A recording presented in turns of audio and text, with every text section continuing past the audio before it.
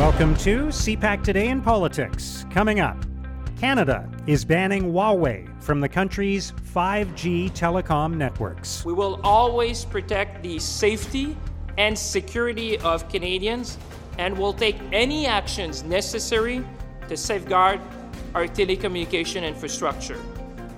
Telecommunication companies in Canada will not be permitted to include in their networks products or services that put our national security at risk. Reactions to Jason Kenney's resignation as a new leadership candidate steps forward. I just want to start off by thanking Premier Jason Kenney for all the work that he's done over the last number of years. He and I had a number of differences on a number of things, but we had far more that we agreed upon. And Pierre Poilievre faces backlash for comments he made during a podcast. He says, I'm a believer in using simple Anglo-Saxon words that strike right at the meaning that I'm trying to convey.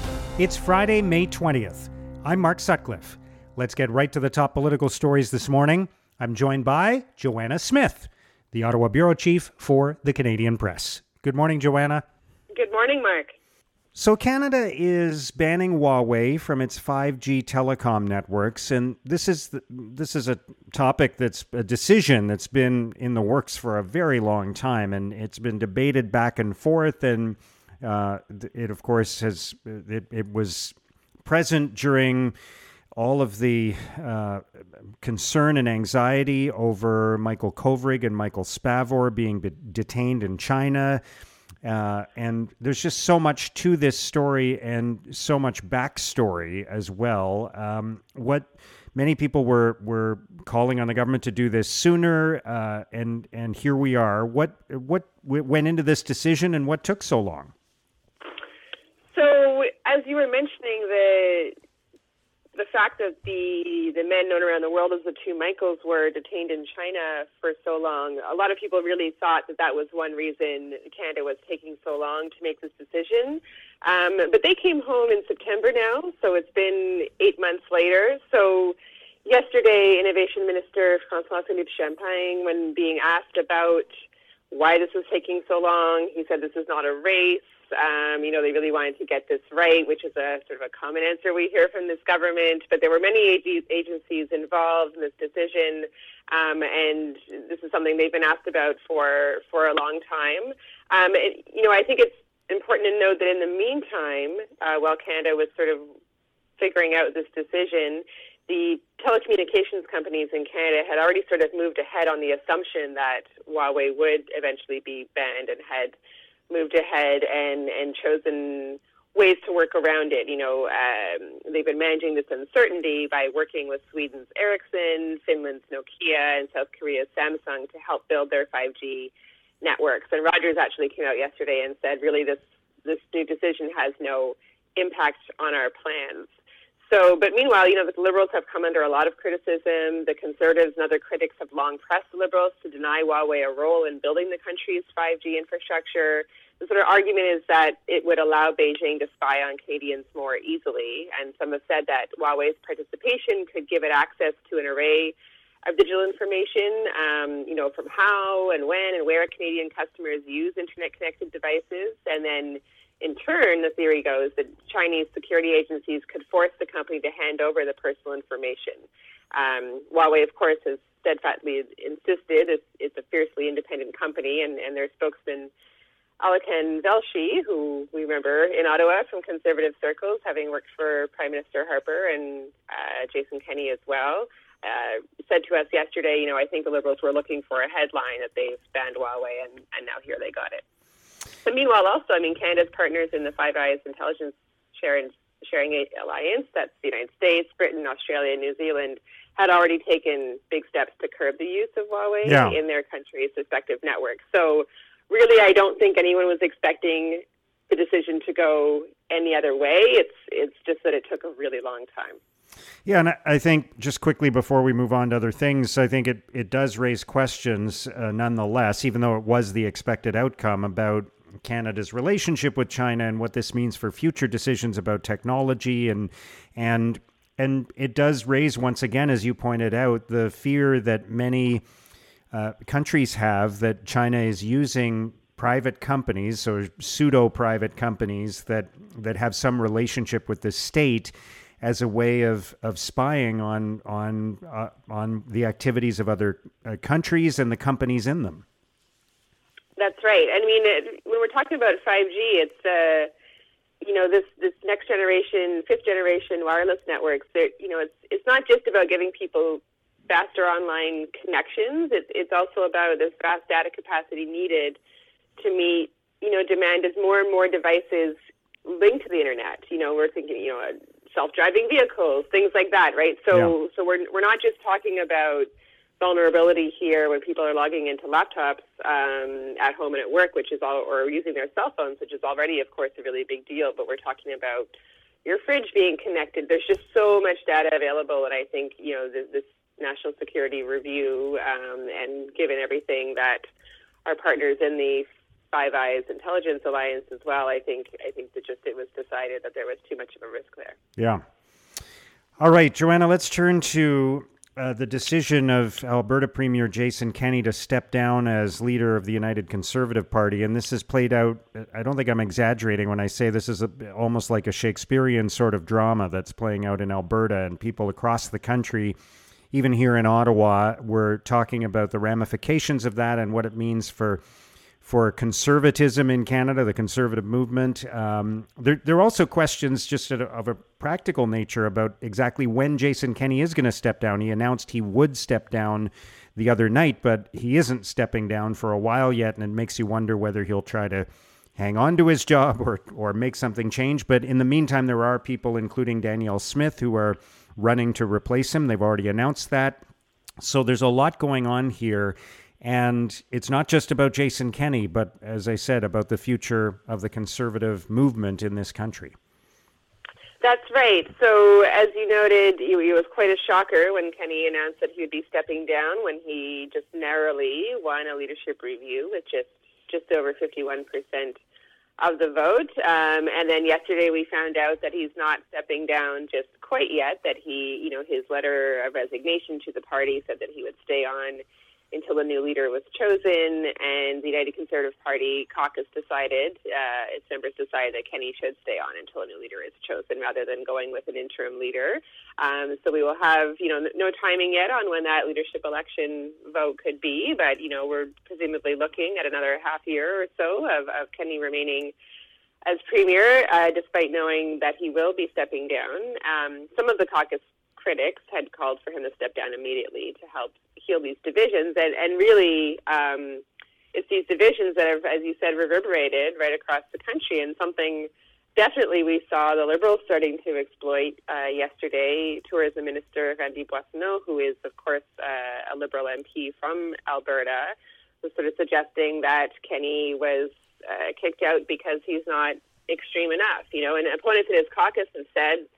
However, there was a lot of anger over decisions he made as premier to limit personal liberties during the COVID-19 pandemic. But, opponents in his caucus have also said there was dissatisfaction over his management style, which they described as top-down and dismissive.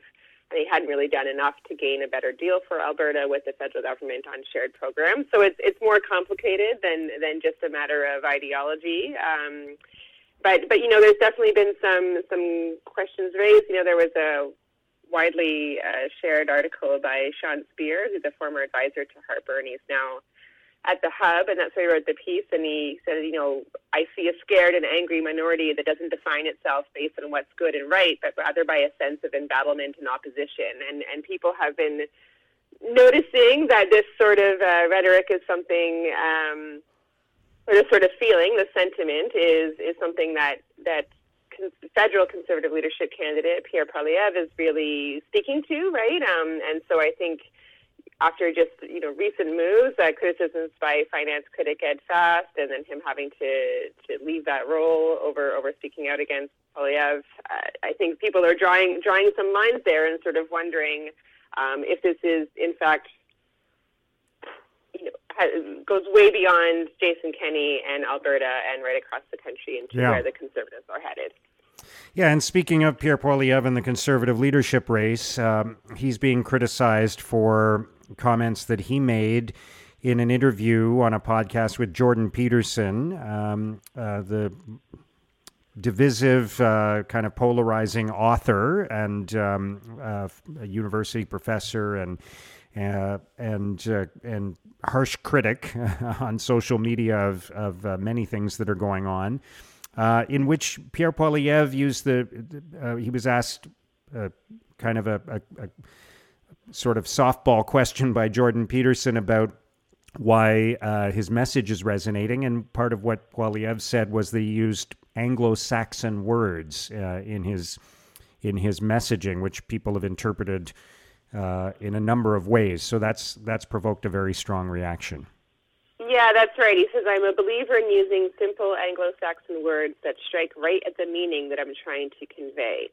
So this term Anglo-Saxon words, it's often been used, as I'm sure you're familiar with this too, in writing and editing circles to refer to shorter, plainer words in the English language as compared to Latinate words. So, for example, on these sort of lists, an Anglo-Saxon word would be good, and a Latinate word would be favorable. Anglo-Saxon would be help. Latinate would be facilitate. The Canadian Press has an entire section of its Caps and Spelling book, which is one of our style manuals, on plain words. It doesn't say Anglo-Saxon versus Latinate, but same sort of idea, right? Help versus facilitate. And when I was teaching journalism, I used to tell my students it was the antithesaurus. You're not looking to make your language more flowery. You're looking to make your language clearer and plainer. So try and find these simple words like this. But others, of course, many heard it as a dog whistle, in that by Anglo-Saxon, he was talking about white people, that old phrase, white Anglo-Saxon Protestant wasp, right? So, and an organizer of the Ottawa protests, Pat King, has also used this term Anglo-Saxon to warn of this white replacement theory, this white supremacist conspiracy theory, falsehood often used to justify hostility or violence against immigrants.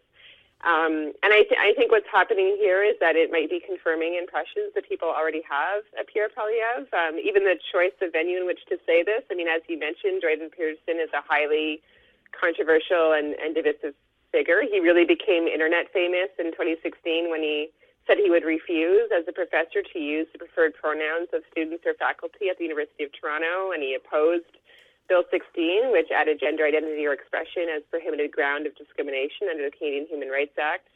And Poilievre has clearly been trying to link himself to the Peterson brand. He mentioned during last week's debate on stage that he was reading his book, 12 Rules. And it reminded me of when former Prime Minister Stephen Harper referred to old stock Canadians during that election debate in 2015. Right? So during the debate on the issue of immigration, Harper had denied that his government had taken away health care benefits from immigrants and legitimate refugees, he said, saying that those who had been refused were bogus claimants. And he said this is something that I think both new and existing and old stock Canadians can agree with. So I think, Harper could be understood to have just said, Canadians who are not immigrants, but many, of course, took it as a dog whistle, similar to this case. And if you remember, at that time, the Conservatives were really going hard on the niqab ban and citizenship ceremonies, and there was that whole barbaric cultural practices tip line. So people were really ready to assign malice to that phrase, and I think that's what's happening here too, and maybe they're right and maybe they're not, but yeah, I can definitely understand how that use of the Anglo-Saxon term can be interpreted in different ways, and I think both those ways could be legitimate depending on where who people are, right, and what they're seeing and what they're thinking about Pierre Poilievre. All right, Joanna, great to have your thoughts on all of this today. Have a great weekend. Thank you. You too. That's Joanna Smith, the Ottawa Bureau Chief for the Canadian Press. While 51% of the vote passes the constitutional threshold of a majority, it clearly is not adequate support to continue on as leader. Now, here's what political columnists and commentators are writing about today. In the National Post, Colby Kosh argues Jason Kenney's demise as Alberta Premier was inevitable. Kosh writes, "The political hand Jason Kenney was dealt was far from perfect.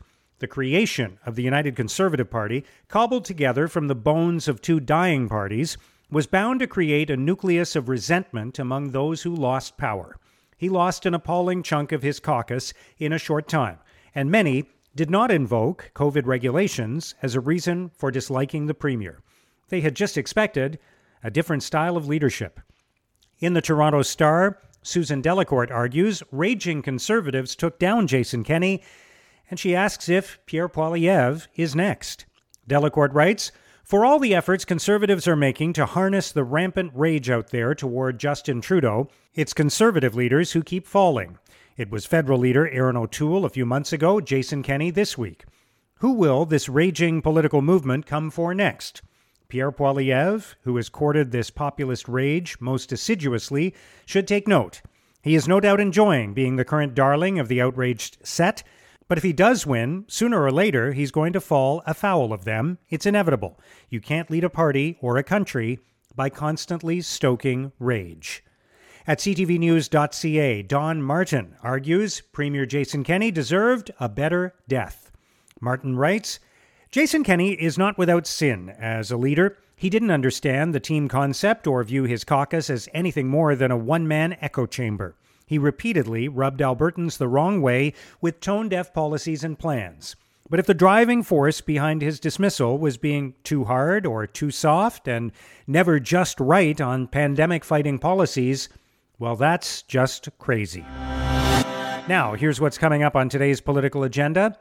Deputy Prime Minister Chrystia Freeland will hold a media conference in Munich after taking part in the G7 finance ministers and central bank governors meeting in Bonn. In Verdun, Quebec, Minister of Sport Pascal Saint-Onge and Justice Minister David Lametti will announce government assistance for projects to revitalize the region. And Governor General Mary Simon will begin an official visit to British Columbia. And that's CPAC Today in Politics for Friday, May 20th. Tune into Primetime Politics Weekend on CPAC for coverage of all the week's events. Our podcast returns Tuesday morning. Have a great long weekend.